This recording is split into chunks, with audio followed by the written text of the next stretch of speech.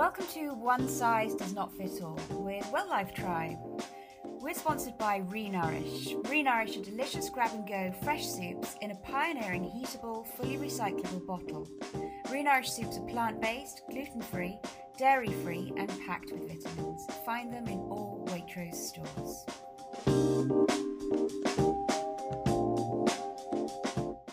Hi, and welcome to the Welllife Tribe podcast, One Size Does Not Fit All, with me, Kat. And today I am flying solo. Liberty hasn't been able to make it today. It's the summer holiday, so it's all a bit crazy with our kids and our families. So we're all a bit all over the place. And I've kind of had, a really good week, but also kind of a crazy week. I'm kind of trying to keep the kids occupied. I'm trying to do work, and also I'm looking at people's holiday pictures on the social media, getting really jealous, but actually half listening to the news, half not listening to the news. It's just, I think my head feels like it's going to explode at the moment, but I'm really privileged today because I have an amazing guest, somebody who I really like and who I've absolutely loved from the moment I met her, and I'm going to say Dr. Nina because I'm really terrible at saying the whole name, but I'm going to say that. So Dr. Nina, if you would love to introduce yourself to everybody, I would love that. Sure. So my name is Dr. Nina Fuller-Chevelle, and I know it's a mouthful, Kat, so I don't blame you at all. And I'm a functional integrative medicine doctor. I have a clinic based in Hampshire called Synthesis Clinic. And at the clinic, we specialize in gut health, women's health and hormones, and mental health and well-being. Wow. I mean, that's just, so can you take us back? Can you explain? Because obviously you're GP as well, aren't you? You used to be a hospital doctor, actually. Used to be a hospital doctor, that's it. And so then, can you tell us, how did you get into the functional medicine side of this? Sure. Well, actually, I started off my life as a scientist. So I did natural sciences at Cambridge first. And I was actually looking into going to cancer research. So I did a few short research projects and then went actually into medical education. So running conferences for doctors and educating doctors for a little bit. While I did that, I also did my nutrition degree. And that's really when my eyes were hugely opened up in terms of the power of personalized nutrition, personalized health approach to things. And I thought, okay, well, nutrition's great, but that's not enough. So I'm going to go off and do medicine now. So I went into medicine almost the other way around. So some doctors come out of medicine, then do nutrition later, but I did nutrition and science first and then went into medicine. And then as I came out of medicine, started working in the NHS as a doctor, I could sort of see how the worlds just weren't even overlapping in any kind of Venn diagram way. That, we could do amazing, heroic, life-saving things with medicine, but actually the chronic lifestyle-driven diseases we were not effective at managing. So I was thinking, okay, well, this is where nutrition has a whole power of power that we can bring to the person, and actually a bit of empowerment for them to do something about their health. And throughout all of the medical side of things, I did my own personal sort of private functional medicine and functional nutrition practice. And then I got diagnosed with breast cancer. And I was like, oh, okay, right. Well, now is the time to throw the book at it. And so I did. And I expanded my toolkit sort of way above and beyond nutrition and lifestyle to really incorporate a lot more about learning about anything from kind of mind-body medicine, so in terms of mindfulness, breath work, yoga, to learning about acupuncture and how that can be helpful during cancer treatment. And then over the couple of following years, really completed treatment, completed a bit of training that I had to do, and then decided to set up my own clinic.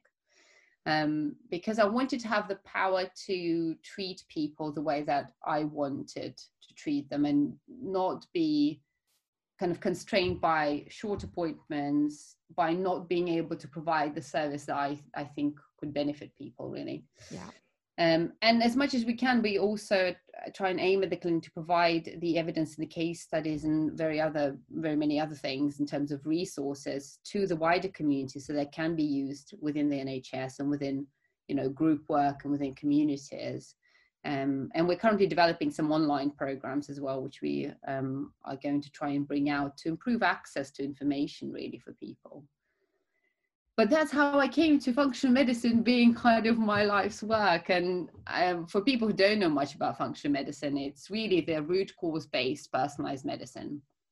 It takes the best bits of science, I like to think, and physiology and pathology and how the whole complexity of that, and marries it up with a whole person view, marries it up with a view of how we're not just physiology, we also have mental, emotional and social and spiritual angles. And actually it's the whole of us that needs to be assessed and treated, not just the little bit, our leg or our lungs or our breast cancer, that sort of thing. Yeah. Wow, your CV is amazing when you reel off absolutely everything that you've done. Talking about that though, do you think it was the breast cancer that made it so much more magnified for you to really delve into this? And do you think if that hadn't have happened, would you have done this? I think I was always doing it, but I think what it did give me, and what I'm always eternally grateful to my breast cancer for, is it allowed me to step off the conventional medicine treadmill. Right. And the thing is, because you kind of get into medicine, that's it. You are down that path. You have your career path. You have to do your exams and other bits and pieces, and that is it. And there's very little flexibility within that structure, and there's very little scope for individualizing or personalizing quite a lot. And my breast cancer actually said to me, you know what? Why push yourself into a system that doesn't fit? Because you are not the person who just wants to prescribe drugs. And don't get me wrong, drugs are amazing life-saving interventions. I'm very grateful. But you want to take a different view. So why fit yourself like a square peg trying to fit in a round hole? Do something different.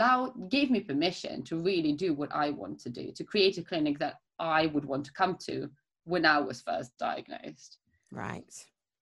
So you could actually really see all the things that people really needed and they weren't specifically getting, because it's such a, what is the statistics on cancer now? It's really quite a lot of people get it, don't they? So it's very hard to manage it, I guess, as it comes through the door quite thick and fast in a way for the NHS.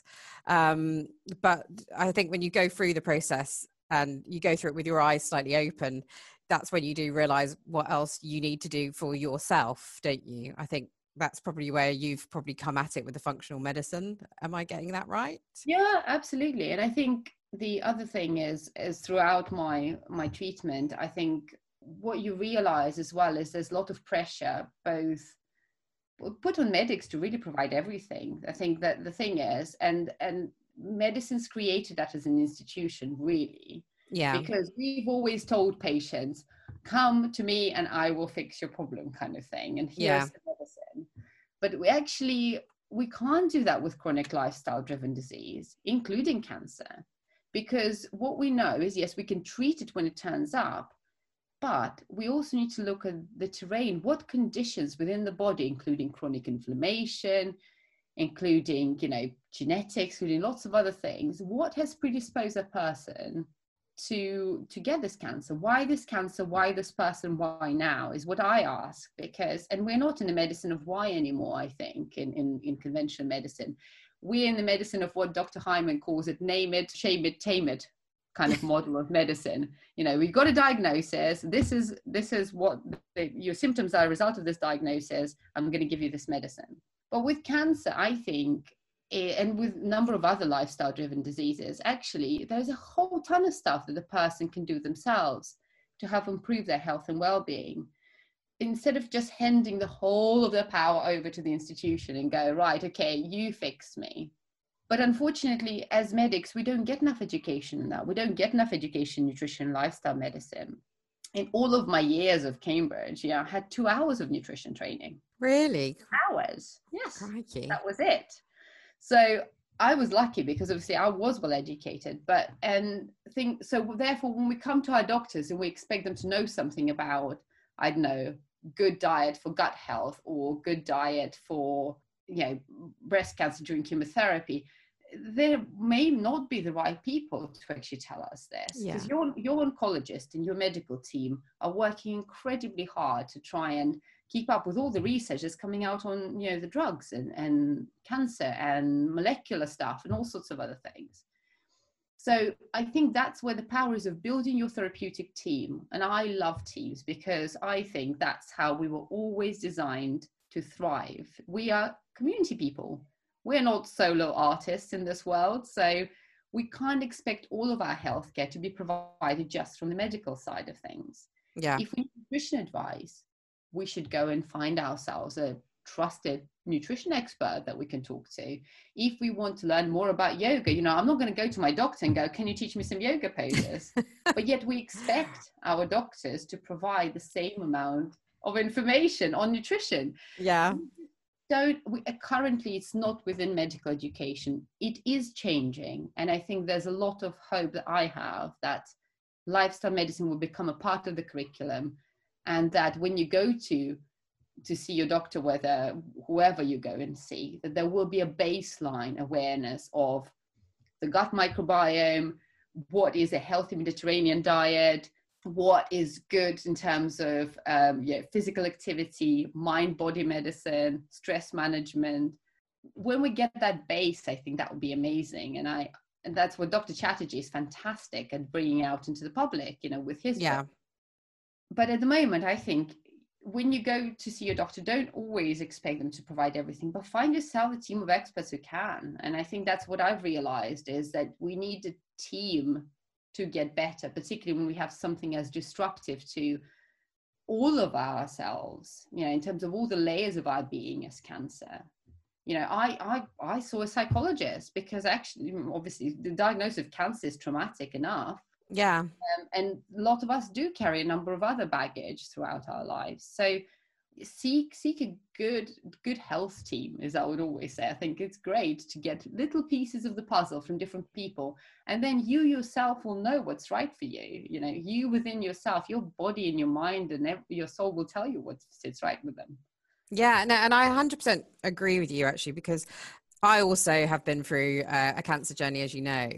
And for me, I had to dig really deep.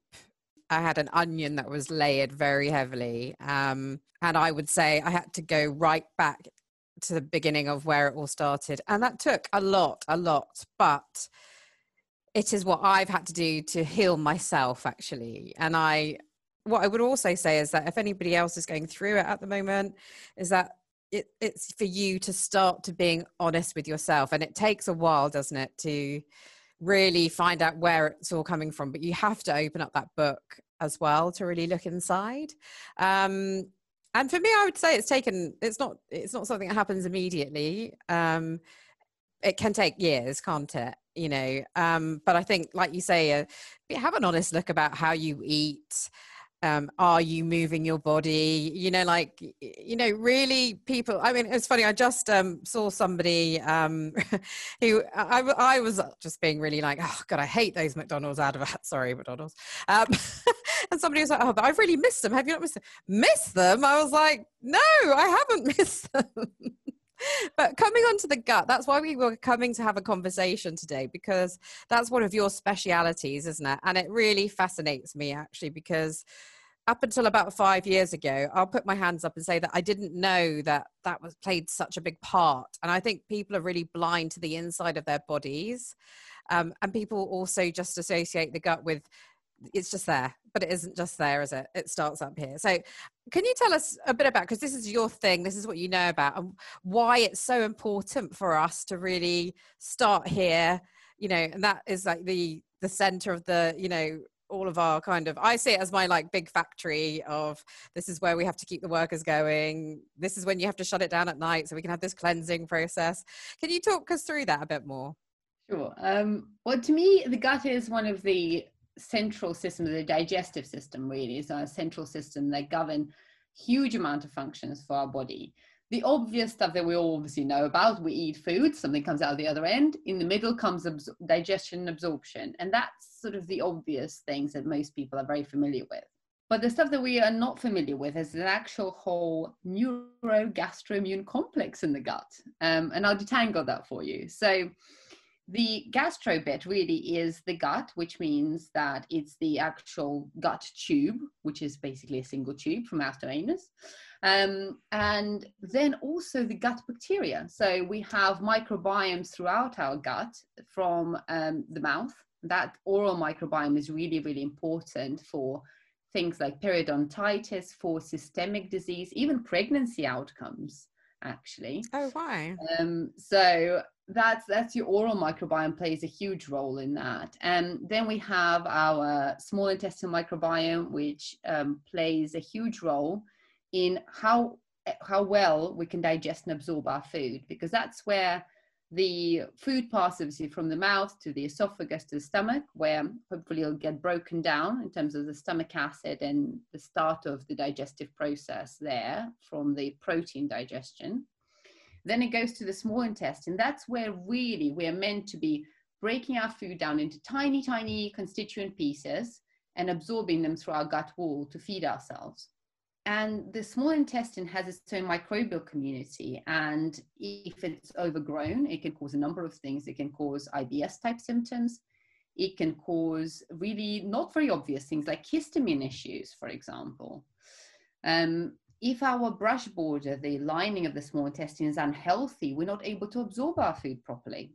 So that means that you might be eating the most wonderful diet ever, but you're only absorbing a proportion of what can actually be digested and absorbed. So the small intestinal health is very, very important. And what plugs into that is our liver, our biliary system, the gallbladder, and our pancreas. And can we make sure they all work really, really well to help our digestion? And then we move on to the colon, and that's really where the water gets withdrawn from whatever waste that we didn't absorb. And our gut microbiome there feeds on all the fibers that we can't digest. But for them, it's food. And they give us, in turn, B complex vitamins, vitamin K, and a number of different metabolic things like butyrate that influence our metabolism, can influence our mood, you know. So, and that's really the gastro bit of it. And that's just a part of it. The second two bits that we have to think about is the gut has its own nervous system. And that's the sort of enteric nervous system. And that is how one of the ways that the gut and the brain communicate to each other. So for example, the vagus nerve is part of our rest and digest system. And it conveys messages from our gut back to our brain, for example. Right. Also, our brain, via the vagus nerve, can govern how our gut moves, how much motility we have, digestive secretions, you know, all sorts of things. So you have this complicated loop that goes on via the enteric nervous system, via the vagus nerve, and our brain, our gut communicate very, very closely. And the final bit is the immune system. So we have a really huge amount of immune system just under the surface of our gut lining. And the reason it's there is to protect us, because if we're thinking about it, what we think of the inside of our gut is actually the outside. It's actually the external environment. It's not inside us at all. Yeah.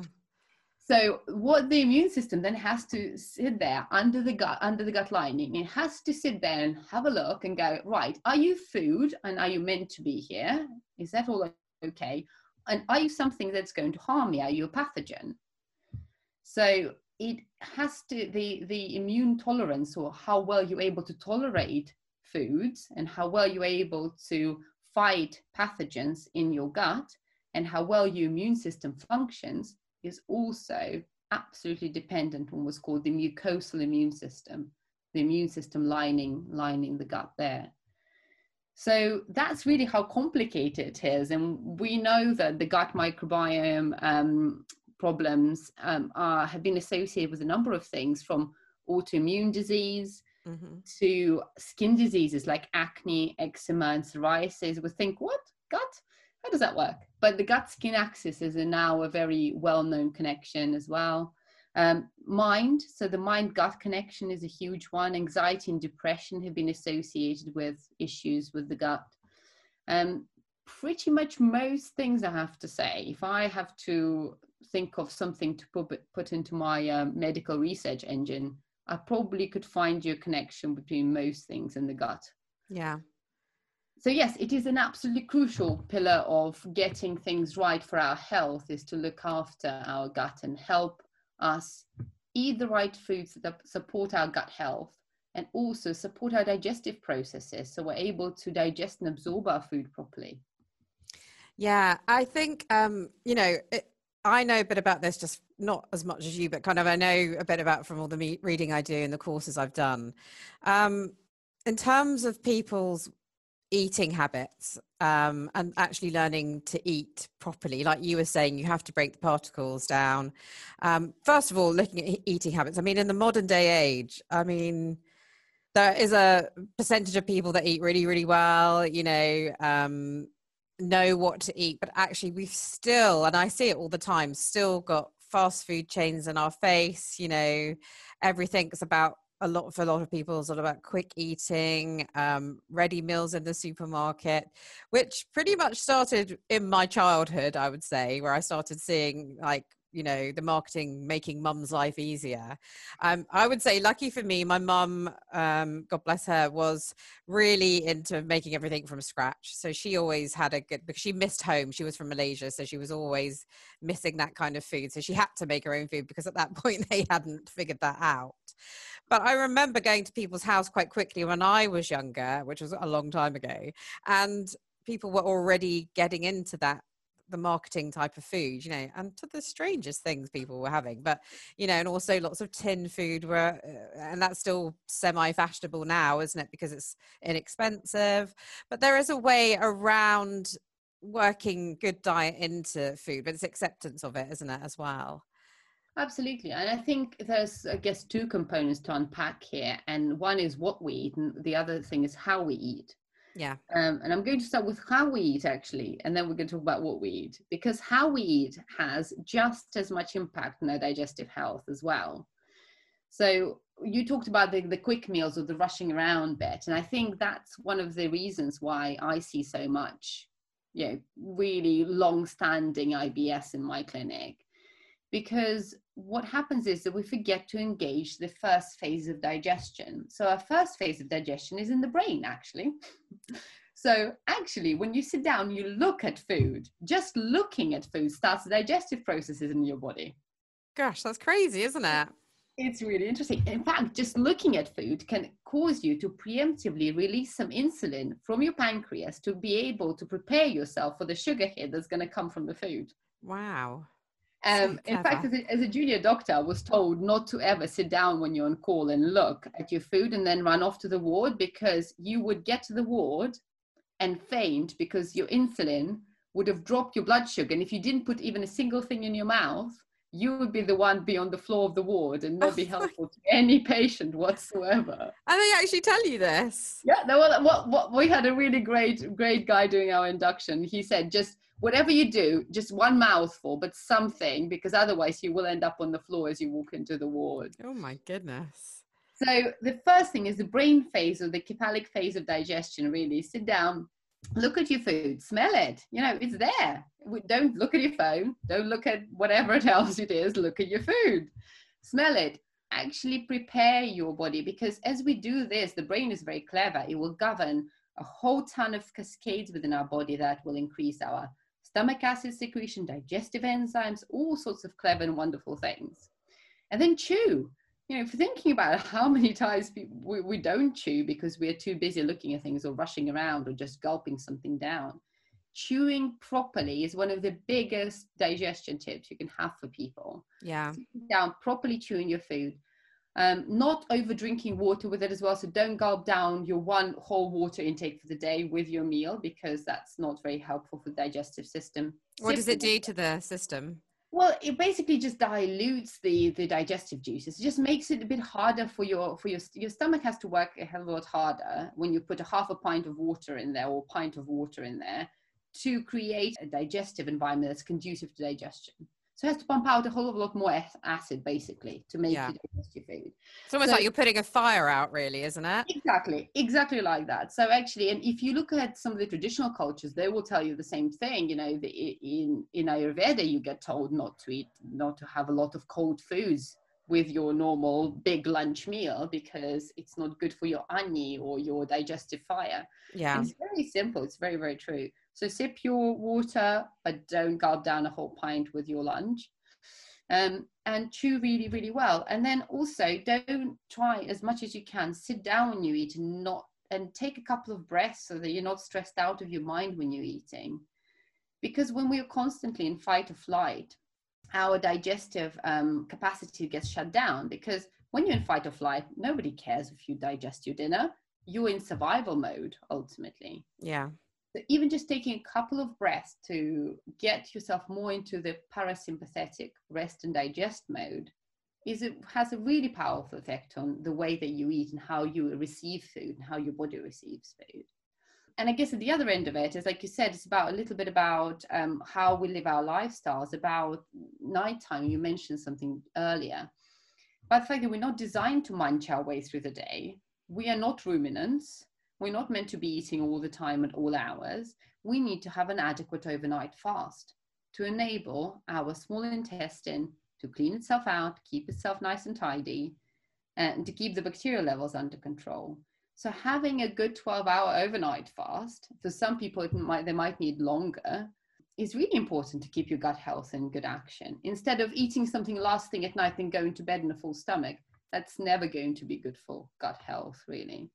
So the how we eat, I think, has a absolutely massive impact on our digestion. And what we eat, absolutely, I'm with you, Kat. You know, the whole epidemic of beige food that comes out of packets, what we call food-like substances in the functional medicine world. They're not foods anymore. They're food-like substances. Yeah, it's like eating plastic, isn't it, really? And the color bit is unfortunately a very big casualty, and it's crucial for gut microbiome health. And from my perspective, there are two things that you absolutely need to have on your plate for gut microbiome health, and that's diversity and color. So color, we have to have really as much as possible a rainbow of colors throughout our day, really. And it doesn't mean to have giant amounts of each different color, but just small amounts of each color has a different impact on our system. So we know, for example, that deep purple foods are particularly rich in anthocyanins, which are basically have high antioxidant activity and are also very good at building healthy gut microbiome levels. Yeah. We know that obviously red foods like tomatoes and watermelon can be rich in lycopene, which is an excellent antioxidant. And each different color has something else to offer both us and our gut microbiome. So that's why it's important to eat a whole rainbow of color as close to daily as possible. Even if you put a small amount, even if you put a few cherry tomatoes on your plate alongside whatever else you're eating, all of it counts. Yeah. And avoiding beige plates as much as possible. I always think like beige food is non-food, really. So even making small choices, small choices like, don't get me wrong, lettuce is fine. It's got some nutritional benefits, but swapping your lettuce for something dark green, like, a rocket or a watercress, that's a nutritional powerhouse you could be eating right there. Yeah. I mean, watercress is amazing, isn't it? Love that stuff. It's so good. And it's got so many benefits to it as well, hasn't it? That people don't realize. It's actually part of the cruciferous vegetables where kind of broccoli and cauliflower belong. And most people don't really realize that. But it's brilliant. It's a bitter food. So bitter foods light up our upper digestive tract and help us digest foods really well. And as a cruciferous vegetables, it also contains something called glucosinolates, which are very good kind of anti-cancer compounds and antioxidant compounds. Very, very important. But so color is crucial. Then diversity is really important. And that's where we really fall down in kind of Western cultures on diversity of foods. If you're thinking about sometimes what would people eat through the day, they might have some cereal or toast, at breakfast, might have a sandwich at lunchtime, might have pasta for dinner or pizza for dinner. Well, that's wheat and more wheat. There reasons really a lot of diversity within that diet. So we have to think, okay, well, how can we vary it? How can I vary my grains? How can I vary my vegetables? How can I vary my fruit? So that we're not subsisting on just wheat and bananas, because that some of the time, I see kids and adults, sometimes, bananas and apple is the only fruit they know. It's tricky because actually their gut microbiomes need as much color as possible. And it doesn't have to come, fresh, because I know fresh berries can be really expensive, but trying to find good sources of frozen fruit and veg, they're absolutely fine. They're still full of nutrition. Some of them are actually better than the stuff that's lying around on the supermarket shelf for 2 weeks.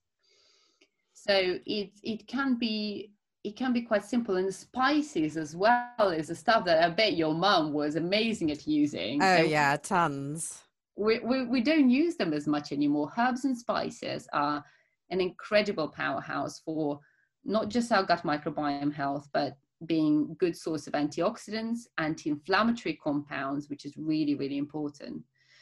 So, when we think about a salad, why not throw in a bit of chopped parsley or a bit of chopped coriander? If you're making, we always think we have to do something special with spices. We have to have a curry. Yeah. At the time I use spice, but actually, I make, turmeric and cumin scrambled eggs, because actually we can put it in a number of different foods. You can put in soups, stews. You can have frozen chopped herbs. These days you can have markets have stuff like frozen parsley or frozen coriander that you can easily get. And if you're worried about bunches of fresh herbs wilting in your fridge, then that's a really good solution to try and encourage good gut health and good anti-inflammatory eating. Welcome to One Size Does Not Fit All with Wildlife Tribe.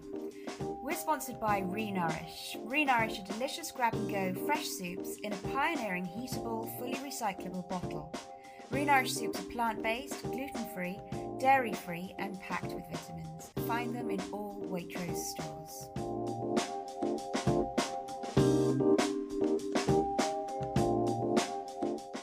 One thing I wanted to ask, actually, I'm going to go back a bit now. It's the what you hear a lot about now is like the leaky gut syndrome. So is it true that when we are babies, we have our gut wall has holes in it when we're born, and then when we're older and we don't eat very well, we can get leaky gut because our gut again gets holes within it? Is that, I mean, I'm explaining it really badly here, but can you help us explain this? It's quite an interesting thing. I have to say, I don't like the word leaky gut syndrome, because leaky gut syndrome really is quite an old term that more talks about specific symptoms that lead you to the diagnosis of leaky gut. And we now know that's just not true. Actually, these days we call it increased intestinal permeability. I know that's a mouthful. So if we want to talk leaky gut, we'll just remove the syndrome out of it, because the syndrome is kind of very old way of thinking about it. Because increased permeability of your intestine doesn't mean kind of physical holes. What happens is we have cells that are meant to be very, very tight together. Think of a fence, okay? So think of a fence that's got really, really tight posts and you can't see through it, okay? So that's really what your gut barrier is meant to be. And the only thing that can escape through it may be a tiny bit of light. Okay, so when you look at that fence, it's really an excellent fence. That's our normal intestinal barrier. And through it, you can only get through very, very tiny things. So like amino acids or simple sugars like glucose, they can get through and get absorbed into our bloodstream and then travel off to wherever they need to go. Now, what happens is when we take big amounts of things like alcohol and NSAIDs like ibuprofen or naproxen, for example, our gut becomes more permeable. So these really tight junctions between these cells, that fence becomes, the gaps become wider. You can see through them more effectively. So they're not physical holes. They're really on a tiny microscopic level you wouldn't even be able to see. Yeah. But the whole point of it is that more things can get past that barrier that are not ever supposed to get past it. And when they're past it, they have a chance to poke your immune system, because that immune system, as we talked about, lies right under the surface of that gut lining. And that's how some reactions get set up in terms of food reactions, in terms of other immunological reactions that people can get. And also some of the bacterial products from our gut microbiome can get through and cause trouble. So if you end up, for example, having a couple of courses of antibiotics, so your gut microbiome isn't necessarily in great shape, And then I don't know, you drink a high alcohol diet and have a high saturated fat or high processed food diet. That means that you have this double whammy of having what's called a dysbiosis, which means an imbalance in gut bacteria, plus an increased leakiness of your normal barrier. That means that these bacterial products can get through and set up an inflammation reaction. So you can get increased chronic inflammation, which can drive a number of things, really. We're looking at the moment in research, we're looking at links to cardiovascular disease, to autoimmune disease, to the, well, the people are calling the leaky brain syndrome or neuroinflammation. So if we get inflammation in our system, it can actually affect the blood-brain barrier and can increase the levels of inflammation in the brain. So that's the link between things like brain fog, anxiety, depression. Right. So it's got a huge impact on it. What I would say is the syndrome bit is the reason I don't like it is because it doesn't come with a preset levels of symptoms that you can tick off. Increased permeability is a big issue because a lot of us are using things like non-steroidal anti-inflammatory drugs, probably too much actually, and not protecting our guts enough. And the problem is some of the time medically, the stuff we use to protect our gut from them, like omeprazole to protect your stomach from ibuprofen, set up their own problems in the microbiome. So if you have too much omeprazole, for example, and you have a dysbiotic small intestine, you have a chance of getting a small intestine bacterial overgrowth. Right. And that can cause a number of different issues. So in terms of, we need to look after our gut barrier. And that means being very judicious with the medications that we take. So not taking things that we don't need them. So not asking for or not getting antibiotics when we have colds rather than a proper bacterial pneumonia. Reducing the amount of processed foods and alcohol that we have, because that can absolutely affect not only our gut microbiome levels, but also how good our intestinal barrier is. And just trying to eat stuff that's supportive for the gut. So it's trying to eat that colorful, diverse array of foods that are real foods. I always love Michael Pollan's words, eat real foods, not too much, mostly plants. Yeah, really, that's what I agree with. You can tick that off. I don't mind who you are, from dedicated carnivore to a fully plant-based person. You can find yourself within that spectrum. That's important. So I'm just going to have on snacks and things then, because I talk to a lot of people and they eat really well in the daytime, and then they get to a point in the evening where they've had a hell of a day with their kids and work or whatever. And then it's this human reward system that we have. We sat down, we got through the day, pass me the chocolate. How bad is that for you? Is that balance? Is it bad? What do we think of that? I always think 80-20, to me, always 80-20 rule, because you can't be perfect. And actually, if you drive yourself to be perfect, that's a source of stress, which we don't like in gut problems. 80-20, if you're going to have a snack, if you're going to have a treat or chocolate or sweets or whatever, make it reasonable and have it after a balanced meal. And then it's fine. It's not going to affect your blood sugar spiking, for example, quite as much. But don't eat it, before you go to bed, an hour before you go to bed, because that's not really going to be a great which most people are doing. I get that, but actually at that point, the other thing I always say to people, if you have to think of rewarding yourself with this and be like, okay, right, what does your body actually need? You have to ask yourself, what do I need? Half the time, the answer isn't, I need this chocolate magnum. Half the answer is, I need rest. I need sleep. I need a cuddle. I need to talk to someone. So I actually think the question here is far deeper than, is a bit of chocolate bad for you? No, It's a bit like, no, it's not bad for you. I eat dark chocolate a lot of the time. But what I try and do is I eat it after a balanced meal at dinner time, and I put a curfew on it so that I get my overnight fast. Yeah. But it's also not using these things as a substitute for the stuff that we truly emotionally need, actually. Yeah. Actually, coming on to that then, in terms of your gut health and hormones, which are then obviously related to a couple of, mental health issues as well. So the cycle of women, for instance, will be, you know, as teenagers, you know, I have a teenage niece at the moment who my sister has gritted teeth quite a lot of the time. One of my best friends has that.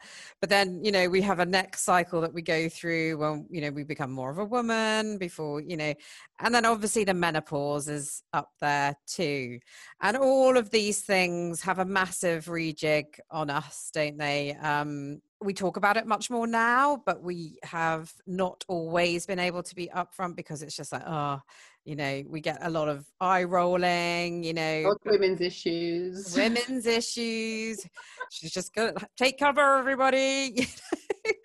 But now people are beginning to understand it more. I mean, there's even employers are understanding this a little bit more now, because for some people it's worse than it is for others. But this all comes back to how we look after ourselves as well.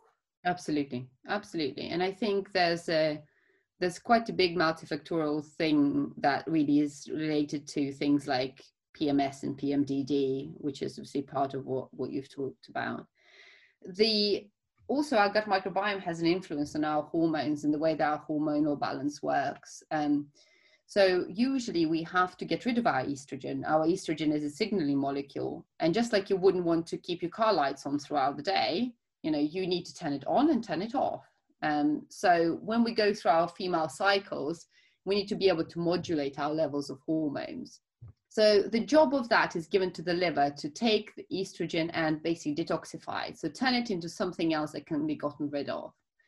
And once the liver's done that, quite often these products are estrogen products are put into bile and they go into our small intestine first, and then they travel through the gut and effectively poop them out. Now, you say it so politely. We do. What can I say? But what we find is actually if you've got a problem with your gut bacteria, and then some of these bacteria are very clever at making this enzyme called beta-glucuronidase. And this enzyme can take this packaged estrogen and unpackage it and send it back into your own circulation. So it's a little bit like you try to send someone a parcel and it keeps coming back to you, being returned by Royal Mail. It gets very, very annoying. So, and actually what tends to happen, and obviously there's still a lot of research ongoing in that area, but of course what that means is that systemically you have slightly higher estrogen levels that you're meant to have. You're not detoxifying them properly. And that can have an impact on a number of things. It can have an impact on what's called estrogen dominance conditions. So anything from, you know, endometriosis to fibroids to a number of things. For some women, it has an impact on their PMS. It just depends on whether that's the driver for your particular kind of PMS, because the key thing is not to assume that the same condition has the same root in all people. That's why there is such a thing as personalized medicine. So I know for some women, their PMS can be driven from where their estrogen progesterone levels are. For other women, it's actually very much tied into their nervous and neurotransmitter systems. There's a number of different things that kind of go with that. But self-care is utterly important for all of this.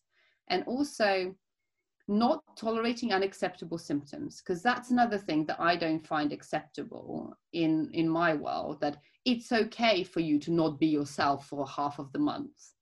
Oh, it's just that time of the month. Well, no, it's not. It's okay for you to have heavy, painful periods that leave you in bed for 2 days. No, it's not. Mm-mm. There is something going on within that physiology that's not right. So therefore it needs fixing. It needs fixing as early as possible in young girls and, you know, teens and early 20s. So we don't get to later in life and then find we have problems with fertility, or find we've actually had undiagnosed endometriosis, or a number of different things. So I always say to women, teach your girls to, if something is not right with their periods, beyond the usual settling couple of years, which happens when you start periods, if something is not right, get it sorted. See someone. If your doctor's not sympathetic, see a nutritionist. You know, see someone, but it needs to be sorted, because we shouldn't have to put up with it. You know, no. I know of no man who'd put up with that level of symptoms every month. Well, let's just say man flu. But what I'm trying to say is, I think, you know, not all of us need to listen to our bodies, whether you're a man or a woman, whoever you are. you need to listen to your body. And if your body is telling you something is not right, if it's putting you in bed for 2 days, or if it's making things so heavy you can't, or painful you can't function, go and see someone. That is a sign that something is not right. So don't wait for a really, really big sign like cancer to sit you down on your ass, basically. Yeah. Oh, and we both know it's just, do not wait for that. Yep, absolutely. But that's so interesting, actually, because I remember as a girl, like, I remember having quite heavy, what I thought were heavy periods, and everybody just said it was normal. It's normal. Don't worry. We all go through that. And you're just like, oh, okay then. Yeah. And you can see it coming into the way anything to do with women's kind of health like that, you know, like even IBS, people get a bloated tummy and then they say, oh, that's normal. It's not normal. No, absolutely. And I think, you know, I think heavy is slightly different for many people. But to me, the markers of something that are going wrong is how much it inhibits your daily function, really.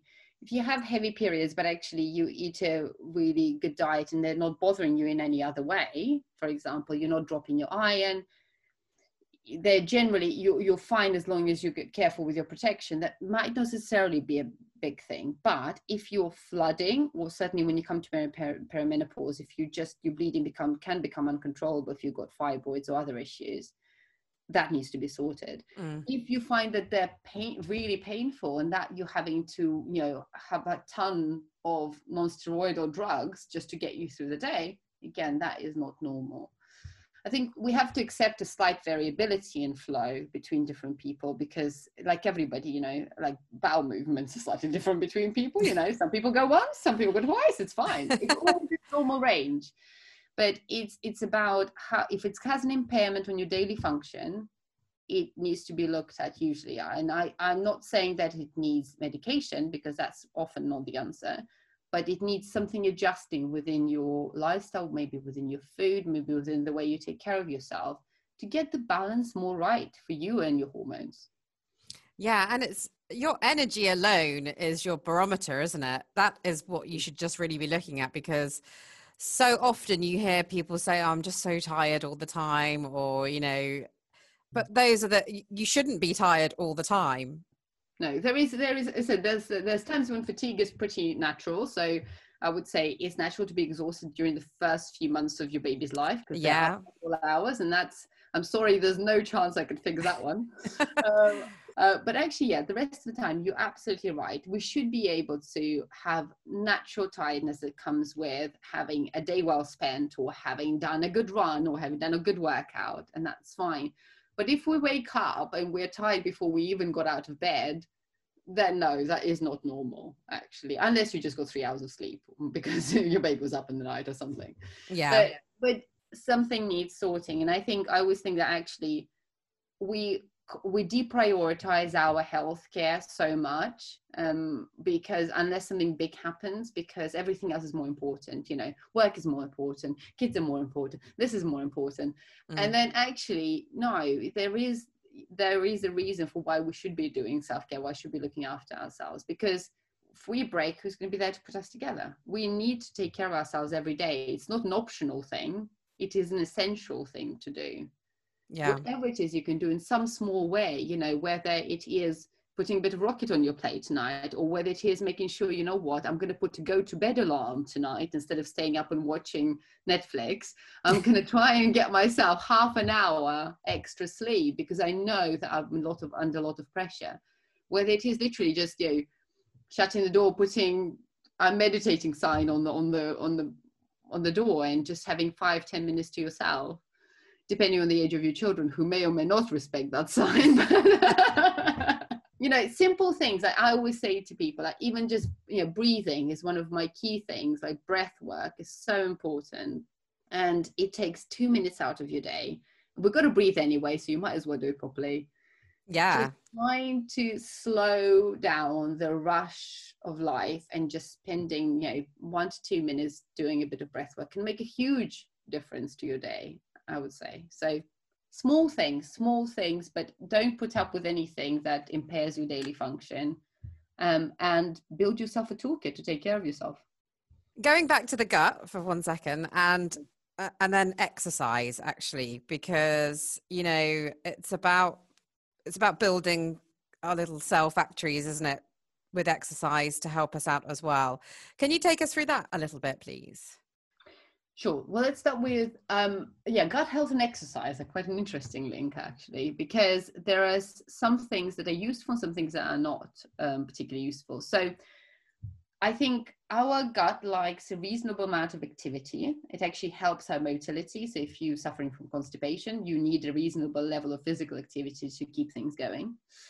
But really long periods of aerobic exercise, so think training for a marathon, are probably not the best thing for the gut. So that's a tricky bit. And I know a number of, I used to run half marathons. So a number of people will say, if I'm really at my hard training time, I find that my gut's not particularly happy.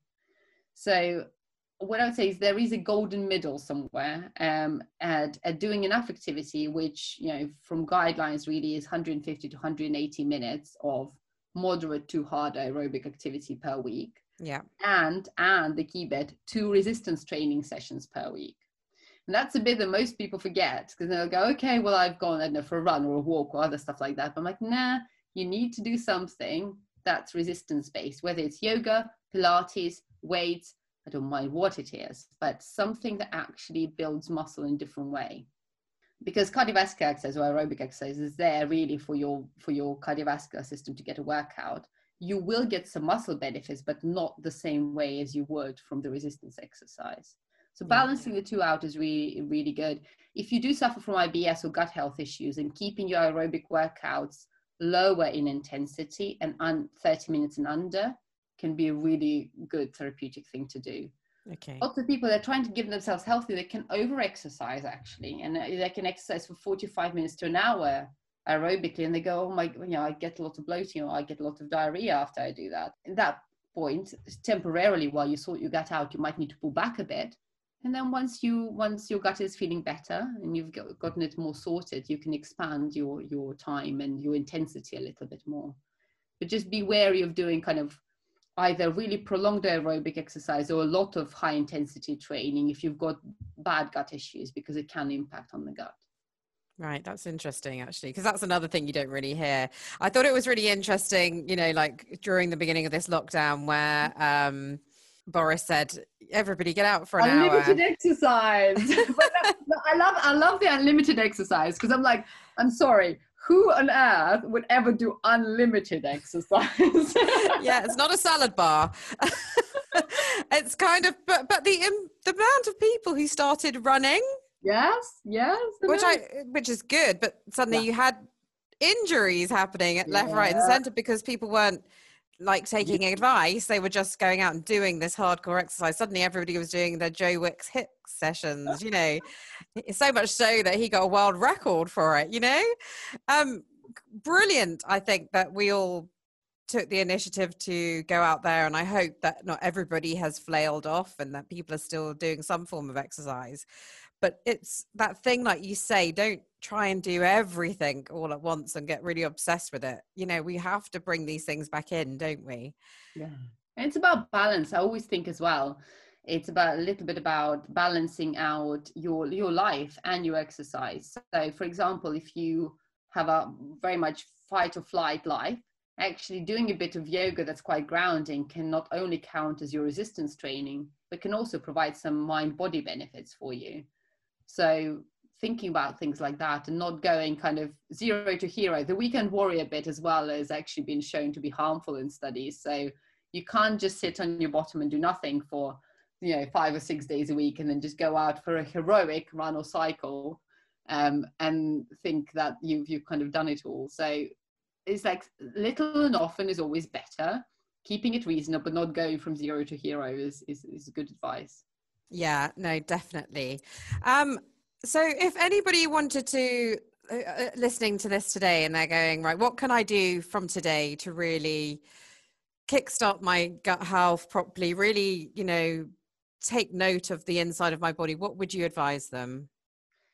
Color and diversity of food is number one, absolutely. And then number two, I would say chew well. So actually sit down and engage the brain in terms of being able to sit down, looking at food, not eating when you're in a wild rush, sitting down, looking at food, chewing it well, and don't eat late at night, because that's not going to be good for your gut either. Yeah. And I think, like the chewing thing, I mean, somebody was asking me the other day, how long should we chew for? Oh my goodness, there's so many different opinions on that one. I think like as long as you've got a good texture that you're not gulping down, so it needs to be semi-liquid, and then you're good at chewing. And different people chew at different speeds, so you can't say that many chews or chew for 30 seconds. But just as long as your food turns into a semi-liquid in your mouth and it slides down nicely, then you're fine. Okay, that's good advice. Because some people were like, I've heard it's 200 times. I was like, what? I have to say, I don't have the time to sit down and count how many times I chew. I would rather enjoy my meal than count the amount of times I chew. But paying attention to it, I think, instead of getting obsessed about how many times, paying attention to it, and I think the big thing is mindful eating with your attention on your food, and eating a colorful, varied plate. That's to me is really, really important. Great. I could talk to you all day about this, because I actually find it so fascinating, and you've taught me so much more today. And I know people are going to want to get hold of you. And obviously they can find you on the Wildlife Tribe, but where can somebody find you if they're looking to maybe make an appointment with you today, find out more about your clinic? Do you want to tell us where we can find you? Sure. If you go onto synthesisclinic.co.uk, that's our clinic website, and you can see the contact us page there. We're also going to be running some online courses on gut health, sort of starting January, February next year. So some exciting things coming up if you're interested in that angle. No, that's really good. So anybody could do those courses? Absolutely. Anybody who's interested in sorting their gut health out. It's going to be aimed at people who don't know much about the gut, who want to start at any level and just learn a bit more. And it's not aimed at people with really bad digestive health issues, because really you need to go and see someone one-to-one for those more than anything. But if you just want to improve your gut health and learn a little bit more about your gut microbiome or your gut immune system and how to keep them healthy, then that will be the course. Brilliant. That's fantastic, Nina. Thank you so much for coming on to the podcast today. And I'm sure at some point we will have you back, because I think you're amazing. And I think that there's so much more to actually learn from you. I think the fact that you're so sort of open-minded, you've got so much knowledge, I think everybody needs to know who Dr. Nina is. I'm not going to say the full name, but Dr. Nina. Thank you for inviting me, Kat. You're a star. Really appreciate it. Thank you for today, and we look forward to hearing from you again soon. Thank you.